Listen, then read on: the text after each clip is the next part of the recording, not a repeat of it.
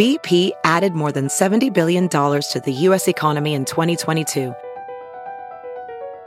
Investments like acquiring America's largest biogas producer, Archaea Energy, and starting up new infrastructure in the Gulf of Mexico. It's and, not or. See what doing both means for energy nationwide at bp.com/investing in America.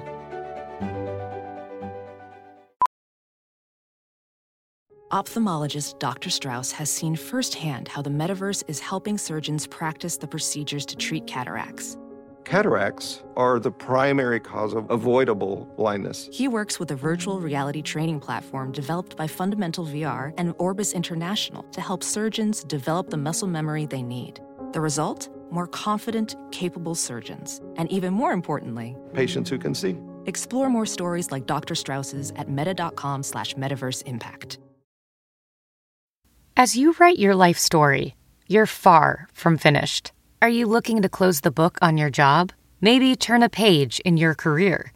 Be continued at the Georgetown University School of Continuing Studies. Our professional master's degrees and certificates are designed to meet you where you are and take you where you want to go.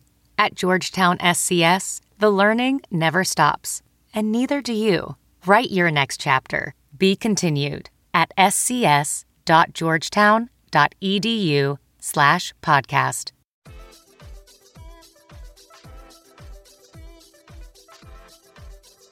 Welcome to the Science of Success with your host, Matt Bodmer. Welcome to the Science of Success. I'm your host, Matt Bodmer.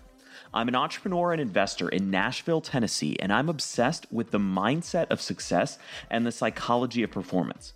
I've read hundreds of books, conducted countless hours of research and study, and I'm going to take you on a journey into the human mind and what makes peak performers tick, with a focus on always having our discussions rooted in psychological research and scientific fact, not opinion. In this episode, we discuss how our perception of reality dramatically shifts what actions we take, why you should embrace 2,000 plus years of wisdom to be happier and more productive, how to stop judging yourself and others based on your achievements and root your identity in something within your control. We look at how to cultivate a more humble and resilient worldview, discuss strategies for cultivating top-tier mentors, and much more with Ryan Holiday. The Science of Success continues to grow with now more than 1 million downloads, listeners in over 100 countries, hitting #1 new and noteworthy, and more. I get listener comments and emails all the time asking me, Matt, how do you organize and remember all this incredible information? A lot of our listeners are curious how I keep track of all the incredible knowledge I get from reading hundreds of books, interviewing amazing experts, listening to awesome podcasts, and more. Because of that, we've created an epic resource just for you, a detailed guide called How to Organize and Remember Everything. And you can get it completely for free by texting the word SMARTER to the number 44222. Again, it's a guide we created called How to Organize and Remember Everything. All you have to do to get it is to visit successpodcast.com and join our email list, or text the word SMARTER to the number 44222. Again, that's SMARTER, SMARTER, to the number 44222. In our previous episode, we discussed the dangers of playing it safe in life, how we can learn to celebrate more, the power of cheering on, showing up, and serving other people, how to balance the acceptance of negative emotions with amplifying the good and focusing on the positive, what it means to live life in the front row, lessons learned about living life from people who are fighting for their lives, and much more with our guest, Jon Vroman. If you want to live a life full of joy and celebration, listen to that episode. Lastly, if you want to get all the incredible information in this episode, links, transcripts, everything we're going to talk about, and much more, be sure to check out our show notes. Just go to successpodcast.com, hit the show notes button at the top. Today, we have another awesome guest on the show, Ryan Holiday. Ryan is a media strategist and writer. He's the best-selling author of over 5 books, including The Obstacle is the Way, Ego is the Enemy, and most recently, his upcoming book, Perennial Seller, The Art of Making and Marketing Work That Lasts. Ryan previously worked as the director of marketing for American Apparel, working on several controversial campaigns before starting his own creative agency. His work has been featured in the Huffington Post, Fast Company, Forbes, and more. Ryan, welcome to the Science of Success. Thanks for having me. Well, we're very excited to have you on here today.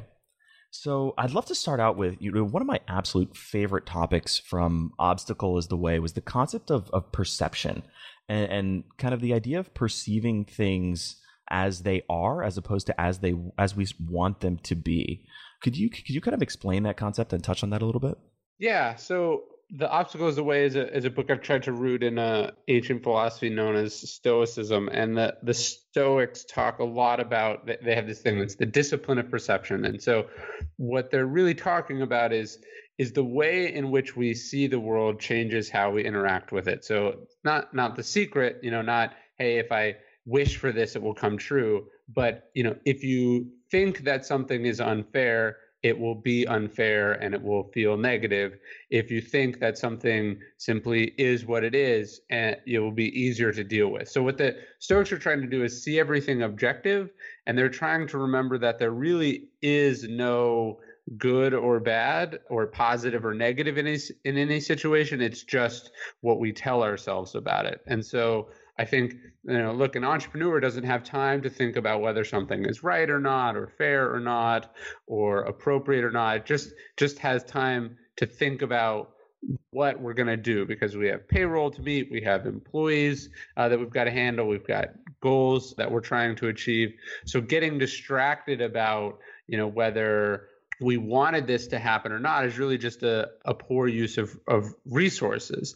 And then I think on top of that, it's trying to then see the good in every situation. So what is the opportunity that this presents for me? What am I going to do with this situation? If there's some difficulty or trauma or problem, obviously you can say, I'm going to reluctantly deal with this, or you can say, oh, this gives me this chance to do this thing I wasn't going to do otherwise. And I think this discipline really opened my eyes. Once you're kind of aware of this idea, it's so common to see people who are kind of trapped in a cycle of getting caught up in non-acceptance of the way things are. And they're so caught up in, oh, this isn't fair. Oh, this shouldn't be this way. Oh, I shouldn't have to deal with this. And that really causes a lot of sabotage when they're trying to achieve whatever goal that they've set out. Yeah, of course. And not only that, I think people waste a lot of time trying to figure out how stuff happened. They want to know who's to blame. They want to know how this could have been, could it have been avoided? And they're not looking at it constructively in terms of preventing it in the future. They're just dwelling on how they got to this point rather than spending time thinking about how they're going to get to the next point. And I think, it obviously bears worth pointing out. There's a quote from Chris Hadfield. He's the Canadian astronaut. He's saying there's no problem so bad in space that you can't make it worse. And so I think part of what the discipline of perception is not making it worse with interpretations or resentments or worries or anxieties. It's just dealing with the thing in front of you because that's hard enough as it is. That's a great quote, and we actually have an upcoming interview with Chris, so listeners definitely awesome. be on the lookout for that. Got a fascinating story, and I think that quote is really important and really underscores why it's so critical to perceive things as they are as opposed to kind of as you want them to be. Yeah, exactly. They are what they are. Let's make the most of them. Let's not spend a second wishing they were otherwise, is what the Stoics would say. And is that the chapter where you kind of give the example of Amelia Earhart? I thought that was a really powerful story from the book. Actually, I use that story in the discipline of action, which is, okay, it's not just, how you see the information, but what do you do with it? So Amelia Earhart was famously early in her career offered a spot on a flight that was going to be the first female transatlantic flight, except for it was basically all for show, right? She wasn't going to fly the plane. There was going to be 2 male pilots who were doing the flying. She was basically going to be the navigator, which meant she was just going to sort of sit in the back. And so in some sense, it's a very patronizing offer. It's an offensive offer. The other 2 pilots were paid. I believe she wasn't paid. So, you can picture her getting that phone call, and you could picture her being perfectly within her rights to slam the phone down and say, how dare you? I deserve better. And she did deserve better, but that's not what she did. She said yes. She took the flight. she used the fame that this sort of token opportunity brought with it to build a platform, to build a name for herself, which she then used to do what she wanted to do. So I think part of this too is, when you're offended by something, when you think that something is beneath you, this is also a form of judgment, right? This isn't taking something for what it is and working with it to the best of your ability. This is projecting onto it a sort of a deliberate animus, which might not be there. It might just be that the system isn't inherently fair, or that the system is, indifferent to you as a person. And then saying, okay, all I need to do is get my foot in the door. I need to work with this. I'm going to make the most of it. And I think that's what she did. And had she not done that, where might her career have gone? And I share that story a lot with people who are just getting started. And it reminds me of another tactic you recommend in Ego, which is the idea of the canvas strategy. Can you talk a little bit about that? Yeah, early on in my career, I think any young person, being a young white guy, obviously the discrimination or the adversity that I faced would have been nothing compared to a woman trying to be a pilot in the 1920s. But I think any young person can at least superficially relate to being underestimated, to being seen as unnecessary, to being seen as less than. So in any point in your career, particularly early, there are going to be people who don't think you have what it takes. And what are you going to do with that, right? Are you going to overcompensate for it by being overconfident and make things worse? Or are you going to say, okay, look, I'm considered to be the least important person in this room. I'm going to work with that. And I'm going to make myself an important person in this room, not by my posturing, but in terms of what I can contribute. And so I think, if you're an intern out there, an assistant out there, really embracing the idea of, look, my job is to make my boss look very good. And I'm going to make myself indispensable in this organization, not by chasing credit, but by making everyone in this room better. And finding opportunities for finding canvases for other people to paint on. So is that finding articles for your boss to read? Is that, staying late and, doing extra research on this project that they haven't had time to look at? Is it giving ideas away to other people inside the company that they can take credit for? Is it bringing them potential clients or projects or opportunities, or introducing them to new things that you as a young person might have insight into that an older person might not? What are the things that nobody else in the organization wants to do that you are willing to do? And sort of building up your credibility and your skills that way, not by trying to get credit but in some ways by deliberately giving credit away. And I think there's a corollary to that as well. When you think about taking responsibility for something, so often people think, oh, I need to deflect the blame. I need to make sure that I don't get caught up in this. When in reality, counterintuitively, often taking responsibility, taking the blame for when things go wrong is really one of the most powerful things that you can do. Yeah, I would think that's true also. It's look, early on in your career, it's accepting that your role is to deal with and take the heat for stuff that other people don't want to have to do. That's part of the job. And if you can embrace that, if you can do the things that other people don't want to do, then all of a sudden people are going to start to lean on you. They're going to send you stuff. They're going to start to see what you have. Nobody's going to hand you the position you magically want. I think you have to earn it. So another topic from Obstacle that I found really interesting, I mean, in many ways, is kind of the core thesis of the book. Talk a little bit about how should we approach dealing with setbacks? Well, I think this goes to the discipline of perception a little bit as well. Obviously, it's are you going to see this as this thing that you have to put up with? Are you going to see this as this thing that's, very unfortunate? Are you going to see this as a setback? Or are you instead going to see it as an opportunity of one kind or another?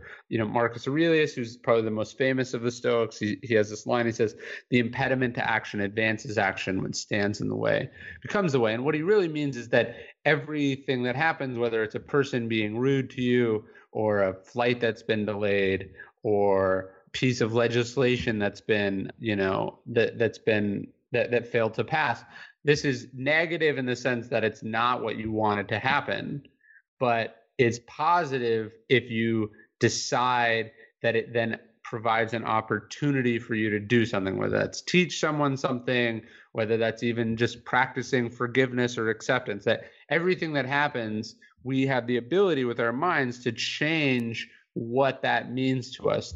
Andy Grove, who was the CEO of Intel for many years, he would say, bad companies are destroyed by crisis, good companies survive them, and great companies are improved by them. And that's sort of the Stoic mindset, right? Is that so setbacks make some people worse, some people, tough it out, and then other people go, oh, this is actually great because now I can do X, Y, or Z. And so that's the sort of Stoic optimism that I really find inspiring. It's not saying, oh, hey, everything's awesome, but it's saying, hey, this presents to me an opportunity to do something that might be awesome, that had things gone my original way, I wouldn't have been able to do. Tell me a little bit about, in Ego, you talk about the distinction between being and doing. Yeah. I mean, we're really talking about the difference between appearance and reality, or sort of posturing and being the real deal. There's a speech that John Boyd, he was a great fighter pilot and then sort of a groomer of talent in the Pentagon for many years. He would give this speech to young up-and-comers. He would say, you're going to come to a fork in the road, and the fork in the road is, he would say, it's to be or to do. And so, look, you can be someone who chases rank, he was saying. You could be someone who sucks up to your superior officers. You could be the kind of person that, rubber stamps the right projects or tells people what they want to hear. Or you could be someone who dedicates themselves to the truth, to a larger cause, to serving your country in a way that might not be rewarded by rank, but it's the right thing to do. Boyd's career was an example of this. I would guess 98% of the people listening to this have never heard who he is, but he was arguably the most important strategist in the armed forces in the latter 20th century. He shepherded through the F-15 and the F-16. He was instrumental in the strategy of the first Gulf War. He's now taught in all these different war colleges. But what he was looking at doing is the right thing. He didn't care if that pissed people off. He didn't care if he killed people's pet projects. He didn't care if he didn't get promoted. What he cared about was the work, was doing good work. And so I think we all have a fork in our own careers that's similar to that. Are you going to be the person who pretends to be an internet millionaire and sells this bogus lifestyle, or are you going to be someone who actually builds something that matters? Are you going to chase being a bestseller, or are you going to chase writing books that have real impact? Are you going to chase some meaningless job on Wall Street, or are you going to try to make a difference in people's lives, right? What are you going to do? And that choice, I think a lot of people make unknowingly, like they're not conscious of that fork. So they just gravitate towards what pays better, what seems to get the most recognition. And then they end up one day wondering, where all the time went and why they haven't done anything important. And it's just something I think everyone needs to be aware of, is what path are you on in life? Are you the person who is being important, or are you doing important things? I think that's the question. And in many ways, that distinction reminded me of the distinction between the fixed mindset and the growth mindset that Carol Dweck talks about, and kind of the idea that if you're sort of in a fixed mindset world, it's all about proving and demonstrating how awesome you are. But when you're sort of in a growth mindset place, in many ways, you're focused on getting better, improving, kind of concrete development and growth. I guess they're similar. I mean, I don't know. To me, that what Carol Dweck is talking about is the difference between sort of being smart and working hard, right? If you think you're smart because someone said you're smart, I guess that's one thing. If you think that you work really hard and you're learning and you're getting better, one of those attitudes might look better on the surface, but the other attitude, it's like the other attitude over time is going to bear greater fruit. And so, yeah, you've got to decide which of those people you're going to be. Are you going to chase sort of superficial recognition, or are you going to chase doing real work? That makes me think a little bit as well about another concept. I think you call it humbleness and ego, but it's the idea of how do we untangle success from our own kind of identity, and how do we not fall into the trap of judging people based on their achievements? Yeah, look, I think Welding instructor Alex DeClaire knows firsthand how VR training platforms like ForgeFX can help meet the demand for skilled workers. Anywhere you go look, there's going to be a shortage of welders. VR training can help welding students learn the skills they need to begin and advance in their career. The beauty of virtual reality is it simulates that exact muscle memory that they need. Explore more stories like Alex's at meta.com/metaverseimpact. one of the most insidious parts of our culture is thinking that the things that we've done say something about us as a person, good or bad, right? So if you think that the fact that you can afford a nice car says that you're successful and important, you're going to feel great when you have that nice car. But if that car gets repossessed, if you have to sell it because you're investing in a new company or something, now all of a sudden you don't feel the same way, but you're the same person. The only thing that changes is what car you drive, right? So if you think that, you're doing awesome because your company's doing awesome, well, what happens when the market shifts? Or what happens if, Google decides that it's gonna come into your market and replace you? These are the reality is that the world can sort of turn on a dime. The best laid plans, as we know, can be turned to nothing very quickly. And so, these things don't change us. The difference between first class and coach on an airline, other than price, is nothing. They're just chairs on an airplane. And so you want to be able to measure yourself not by this sort of external scorecard of accomplishment or recognition or achievement. You want to be able to measure yourself based on what went into them, because that's really the only part of that equation that you control, right? I wrote this new book. I think it's great. I think it's one of my best books, but I could die before it comes out, or there could be a natural disaster the week that it comes out and it could get no recognition, or Malcolm Gladwell could write a book with the same title and no one would care about my book, right? So these are all these things that could happen that, before it came out, when it was still in my control, I was quite proud of it and I knew that I did a good job. But then if I let these sort of external metrics decide whether it was good or not, I've now taken my confidence and my happiness and my identity and put them out to other people's hands. And that sets us up to be disappointed. It sets us up to feel less than. It's just not a great position to be in. So how do we anchor our identities and our self-worth on that more stable footing? I mean, you've got to decide what's important to you, and ideally you want to root it in the things that you control. So again, you take a book. And actually, Obstacle is the Way was a good example. When the Obstacle is the Way came out, it did okay. It sold all right, but it was nowhere near what it's become in the subsequent few years. So if I only felt good about it selling a certain number of copies, I would have found that the book was a failure for quite some time. But really, the book hasn't changed, right? The book is the same book from when I finished it a year before it came out to the day that it came out, to flash forward years later and it sold, hundreds of thousands of copies. Nothing has changed. I haven't changed. The words on the page haven't changed. So those are really the what I should be focused on then. What you want your sense of good or bad or positive or negative to be rooted in is the part of it you control.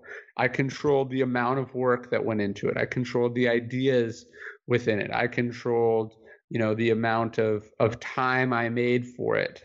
I controlled those things. What I don't control is what critics say. I don't ultimately control how many copies it sold or how much money it makes, or that, this important person or that important person liked it.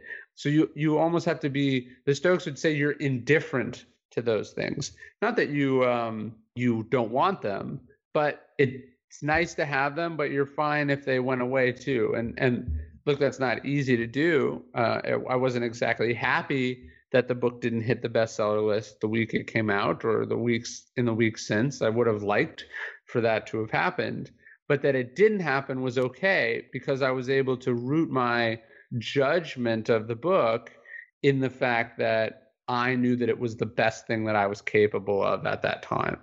In Ego, you also talk about the idea of entitlement. Tell me a little bit about that.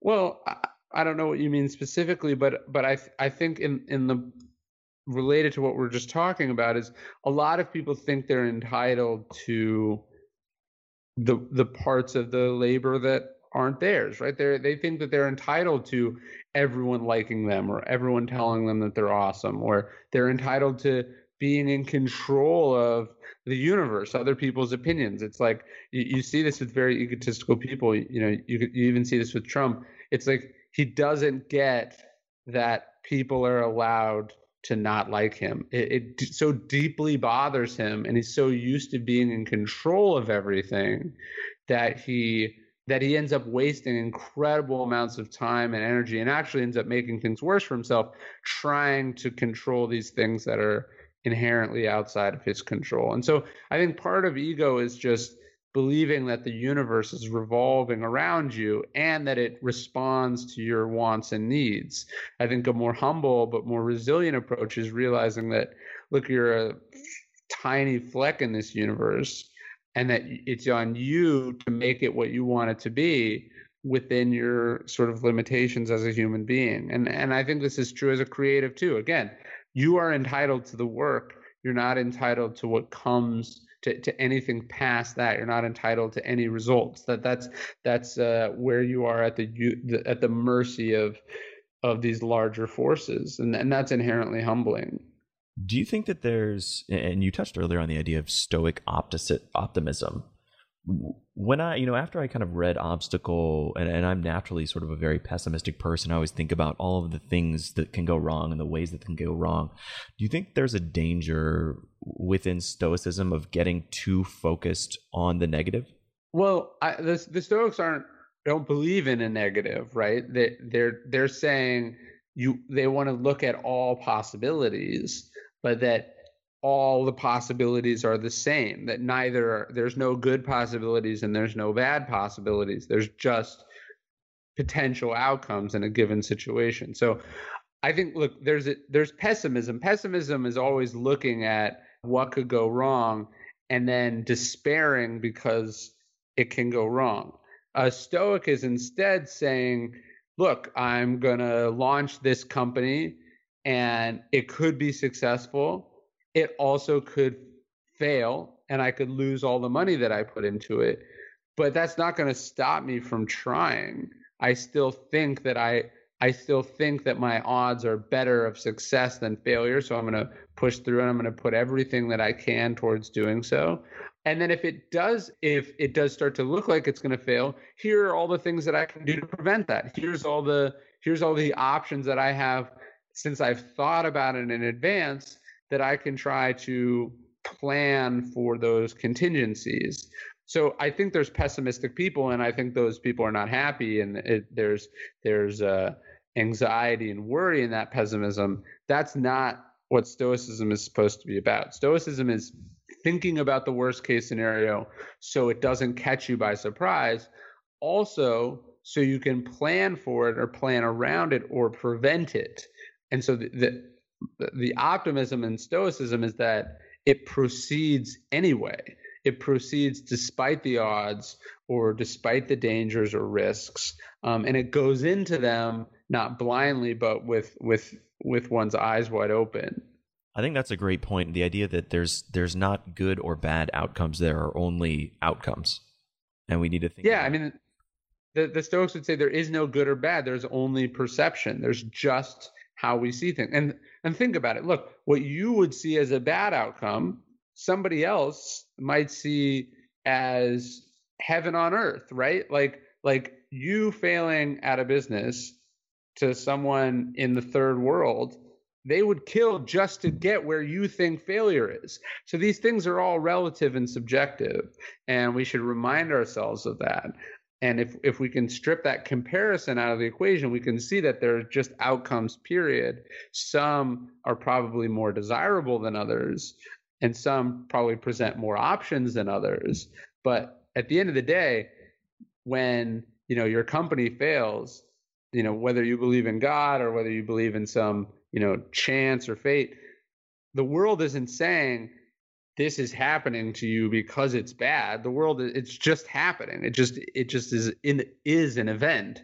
It's what like when a tree falls, or when a person dies, or when you get a year older. These are just facts of the universe. They're not good or bad. It's human beings who try to put them in categories and then feel stressed and unhappy because of those categories. So where do you think people go wrong when they try to concretely implement Stoicism into their lives? Well, I say in the book, that all this is very simple, but that doesn't mean that it's easy. So look, I can say what I just said, and 20 minutes from now, someone could call me a name, and objectively, that name is just a word, right? There's no difference between this word or that word. It doesn't change who you are, and it doesn't mean that it's true or not. But that's simple, right? It's pretty straightforward. It's logical. But that in the moment when someone calls you an asshole, that doesn't, you want to react. And so I think the hard work with Stoicism is the practice of it. Not just like the practice, like doing it, but can you practice it? Can this be something that you get a little bit better at every day? I'd like to think that I am, but stuff still bothers me. It's always going to bother me, but hopefully it bothers me a little bit less every day. I'd love to kind of transition now and talking about your new book, The Perennial Seller. One of the core ideas from that book is the notion that you shouldn't distinguish between the making of something and the marketing of it. Tell me about that. Well, I think a lot of people creatively, and I know this sounds very different than what the so-called important topics we were just talking about, but I've tried to write books that are going to stand the test of time. I've tried to write books that, whether or not they appear on the bestseller list, are going to sell well every single week. I want to create things that last, that help people, that work regardless of trends or current events. And part of the reason that a lot of creative work doesn't do that is that people go off in a cave and they make things, and then they try to figure out after how to make it. Or somebody decides, I want to have a podcast, and then they make a podcast, and then they go, how do I get listeners for this podcast? They don't think about it as one. They think about it as separate problems rather than the same problem. And that in a weird way, getting the audience or getting the attention for it matters as much, if not more, than how you made it. Because if you can't have one, the effort that went into the other was somewhat poorly spent. I think that makes a ton of sense. And you have a couple of examples from the book, Shawshank Redemption, 48 Laws of Power. Would you share one of those stories? Yeah, I mean, look, Robert Greene, who wrote the 48 Laws of Power, he was my mentor. I was his research assistant for a number of years. Look, that book was written in the mid-90s. That book could have been rooted in current events. It could have talked about the Clintons. It could have talked about, television shows that were on at the time. It could have talked about all these things. But instead, Robert wrote a very timeless book about power. And he wrote a book about power that wasn't designed for your typical business executive. It was very pragmatic and ruthless. And he says that it's amoral, meaning that it's not judging good or bad about the strategies. And the result was he's created this timeless book that's unlike anything else in the field. Its closest equivalent is probably Machiavelli's The Prince, which was written 500 years before. So in a way, he's done very little marketing for the book, because the book is the marketing. When people read it, it's so refreshingly provocative and bold that you got to read this book. The book is the marketing in many ways. And it's also designed to be timeless, right? Again, even though it's 20 years old, it doesn't feel dated. If he could have written it yesterday, you could have written it 20 years from now, and it would still be the same value. Part of the reason I've rooted my books in ancient philosophy is that I know that I've thought about the things that I've thought for a decade or 2 decades. I know that ancient philosophy has worked for thousands of years. So what am I going to bet on? Something that occurred to me when I was 25? Or am I going to bet on something that somebody else came up with 2,500 years ago? And so rooting your work in timeless principles is really, really important. And you were pretty young when Robert Greene, I guess, when he became your mentor, right? Yeah, I was 19 or 20. How did you develop that relationship, or what? How did he become your mentor at such a young age? Well, I think become is the operative word there, right? There wasn't like this day where I was anointed. It wasn't like some ceremony or swearing in. I worked for someone who worked on his website, and then Robert and I started talking. I started working on his projects. I'd read all his books. We met for lunch one time. He told me that he was looking for a research assistant. I volunteered. He gave me a trial project, and then I did good on that. Then he gave me another project. And then, over 5 or 6 years, I proved myself. I did good work. It was an organic growing process. There was never, I think some people go, I need to find a mentor. And that's not really how it works. What you need is mentoring. And that can come from lots of different sources and people. And it usually evolves slowly. And so I think the other part is when you begin to show potential or talent, it doesn't like if you're totally clueless and you don't know anything and you have no marketable skills of any kind, you're not going to find a mentor. In some ways, it's inherently unfair. The people who need mentoring the most get it the least, but that's how it works. Sheryl Sandberg, she says, it's not find a mentor and you will do well and a mentor will find you. And that's how it happens. You've got to put in the work, show the potential, and then people will be willing to invest in you. Back to Perennial Seller, tell me a little bit about how do you approach the creative process? Well, I think about the audience a lot. I think about who am I making this for? I think about, what is this project going to do?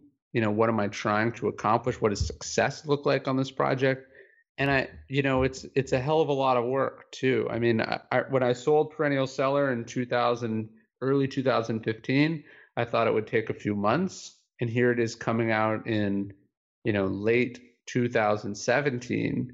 So it took over 2 years, and not like 2 years of sporadic work, but 2 years of almost every day making it a little bit better. So I think people think that books or movies or whatever are these like sort of flashes of inspiration or flurries of activity, when it's really, you have an idea and you test that idea, you start to think that there's some promise to it, and then you just work on it every single day, and it gets 0.01% better each time you touch it, and these improvements compound, and at the end, probably much later than you think, it's eventually finished and you have it. How do you go about testing your ideas? But I say like every article should be every book should be an article before it's a book.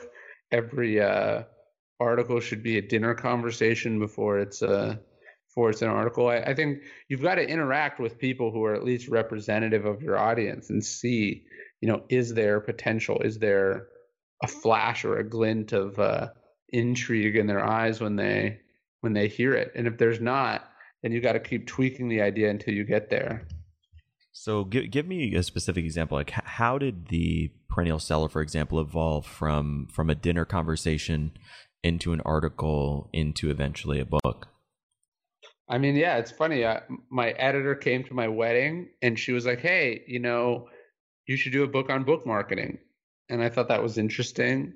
And I explored it. I wrote a book proposal and it sold. So there was some interest, right? Obviously, or they wouldn't have bought it. And then I started talking to people about the book and I found, most of the people I know are not authors. So the idea of a book about book marketing, it kept falling flat. And then I realized too that a lot of the strategies that I was going to talk about would be out of date very soon. And so I pivoted towards generally how do you make anything that lasts? And then, or how do you market anything that lasts? And then most of that marketing actually has to do with what the product is itself. So then it was really how you make and market anything that lasts. And then obviously I had to sit down and write it. And there are different sections that I talk to people about. But, it evolved from this suggestion about one topic to being a full-fledged book of, 50 or 60,000 words, maybe more, about a totally different thing. And that wouldn't have happened if I'd just written the book. Let's say I'd known that my publisher would publish anything that I wrote. So I would have thrown together a first draft about, book marketing, and then it would have been published, and it would have been much worse, and it would have had much less chance of success had I not had these conversations, and had I not got pushback from the people that I did talk to it about. So for somebody who's listening, how would you recommend that they think about finding a market or an audience for their ideas or for the sort of concept that they have around creating something? Well, I would think, what are problems that people have that need solutions? I think that, far too much creative work is a solution in search of a problem, when really it's got to be the other way around. What's a problem that people have? What is The Obstacle is the Way is a book about philosophy, because that's what I'm interested in, but it's actually a book about how to overcome obstacles, because that's what other people are interested in, right? And the two come together.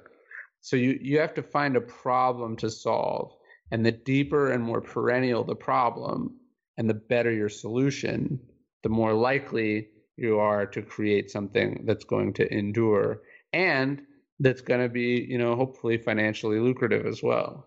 And how do we, how do you approach digging in and really discovering kind of what those problems are, or how, finding people that, kind of unearthing what the challenges they have that you could maybe help talk to or address?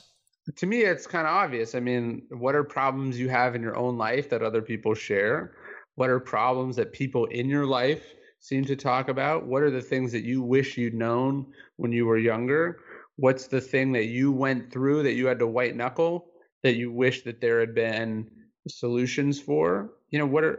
What are the things that you're experiencing in your life? I mean, you're not pulling up a phone book and trying to call people and go, what are some problems that you have? But you're looking for resistance and difficulty that other people have accepted or have put up with, that there might be a solution to. What did people sing before there was the song Happy Birthday? What book did people read before What to Expect When You're Expecting? Where did people go eat when they would get hungover on the weekends? And, before there was brunch spots, what are needs that people have to which there are currently no solutions? And then your work is presented as an alternative to the status quo. So if you were to have to kind of start from scratch today, if you had no existing audience, no relationships, how would you go about building an audience or building a platform for yourself? I mean, look, I remember when I did that. So it's not like, I wasn't gifted this platform. I remember in 2008 or 2009, I wanted to be an author and I knew I would write a book someday, but I didn't have any way to tell people about it. So I started an email list where I recommended books to people, thinking that, one day I might be able to recommend one of my own books. And, that list started with like 50 people, mostly friends. And I sent the email out last night about Perennial Seller to 81, almost 82,000 people. So, I already did that list. So when other people start reading lists, I don't think it's a good idea. I think there's competition, and I sort of already own that space. But I would think about, what is a skill that I have? What's something that I know about I could help people with? Or what's the most interesting thing about me that people don't know about that I could lean into? And I'd go from there. But it wasn't like 30 years ago I started from scratch. It was not that long ago. So I still think I'm very much in the beginning stages of doing the things that we're talking about. And in the book, you talk about the importance of building a platform. Can you explain that concept a little bit more? Well, look, what we were just talking about with the list. I could have built a blog, but I built an email list instead. And that email list is now 80,000 people that when I have a book, I email them. And email is probably the single best medium for selling books right now. But if you don't collect your fans and organize them and have direct access to them, like you with your podcast, if you were only dependent on iTunes to get access to your fans and iTunes suddenly decided to charge, or iTunes, mysteriously shut down, or people started hating iTunes, these would all be really bad problems. If you're an Uber driver, you're dependent on Uber for your living. You don't have a platform. Uber has the platform, and that's why they're worth billions of dollars. And so, you want to own your relationship with your customers or your fans as much as possible. Has having children impacted your productivity at all, or what have been some of the challenges you've had to overcome in terms of staying on track with how much you create and market with having kids? Well, I only have one son, and he's less than 9 months old. So, the vast majority of my creative work came before all this. And it's certainly a process that I'm adjusting to now. But look, you got to decide what you want your life to look like. You got to decide what your priorities are, what's important to you, and you got to organize around that. I think one of the reasons that I was comfortable having a kid is that I'd gotten my life to a point where there was freedom to do that. And that had been something that was always very important to me. I didn't want to have to show up at a job. I wanted to have to determine my own schedule. I wanted to be somewhat financially independent as a result of some of my success. That changed how I spent money, how I invested money. That just changed what I said yes to, what I said no to. So it certainly changes your priority. There's a few hours that I spend in the morning now that before I get started that weren't there before. But I think the rewards are more than worth it. What's one of the hardest struggles that you've personally had to overcome?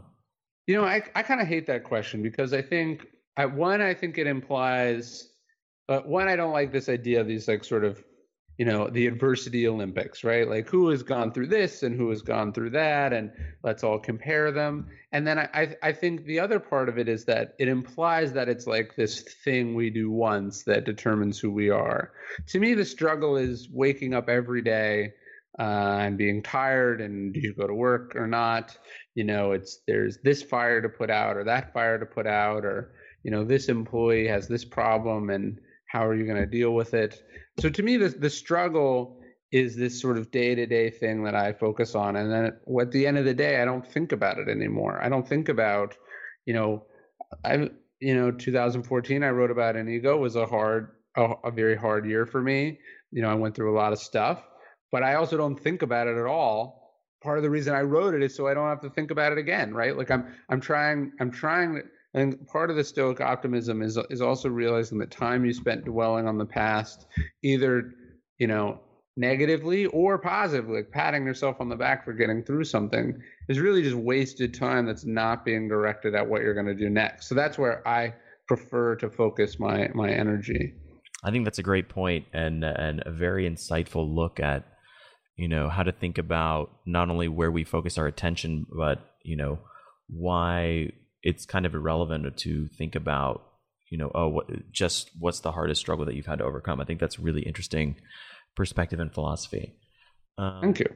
So for somebody who's listening to this episode that maybe wants to start or concretely implement some of the ideas we've talked about today, what would kind of be one action or activity you'd give them as a starting point to do that?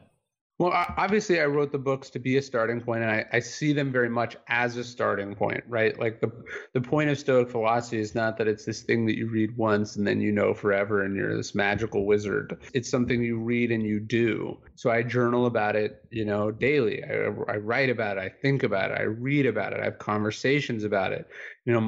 The books for me are part of that process. Writing them was me spending an incredible amount of time with some of these ideas. So I would start with reading, and you don't have to read my books. You could read Marcus Aurelius or Seneca, or Tim Ferriss just put out a free collection of Seneca's letters that I think are great. You could check that out. To listen to podcasts about it. I would just start by immersing yourself in this information, because there's a lot of it out there, and it's done by people who are smarter than you. They're smarter than me. These are some of the wisest people who ever lived. And I'd take advantage of it. And I would echo that as well. I think that, one of the most interesting things about your work, and you touched on this earlier, is that these ideas are timeless. They've been around for literally thousands of years. And there's a reason. It's because they're such effective strategies for dealing with the, as you put it, sort of the everyday struggle of getting up, dealing with setbacks, achieving things in a world that is often very difficult. Yeah, I would agree with that. So where can people find you and your books online? So my website's ryanholiday.net. You could sign up for the reading list we talked about there. All my books are on Amazon. And I think I'm at Ryan Holiday on pretty much every social media platform. Awesome. Well, Ryan, thank you so much for coming on here, sharing all of your wisdom. Ton of great insights about Stoicism and creativity. Thank you for having me. This is really cool. Thank you so much for listening to The Science of Success. Listeners like you are why we do this podcast. The emails and stories we receive from listeners around the globe bring us joy and fuel our mission to unleash human potential. I love hearing from listeners. If you want to reach out, share your story, or just say hi, shoot me an email. My email is matt@successpodcast.com. That's matt@successpodcast.com. I would love to hear from you, and I read and respond to every listener email.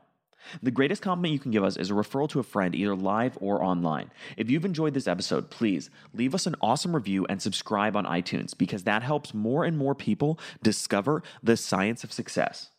I get a ton of listeners asking, Matt, how do you organize and remember all this information? Because of that, we've created an amazing free guide for all of our listeners. You can get it by texting the word SMARTER, that's SMARTER, to the number 44222, or by going to successpodcast.com, that's successpodcast.com, and joining our email list. If you want to get all the incredible information we just talked about, links, transcripts, everything in the show, and much more, be sure to check out our show notes. Go to successpodcast.com and hit the show notes button at the top. Thanks again, and we'll see you on the next episode of The Science of Success.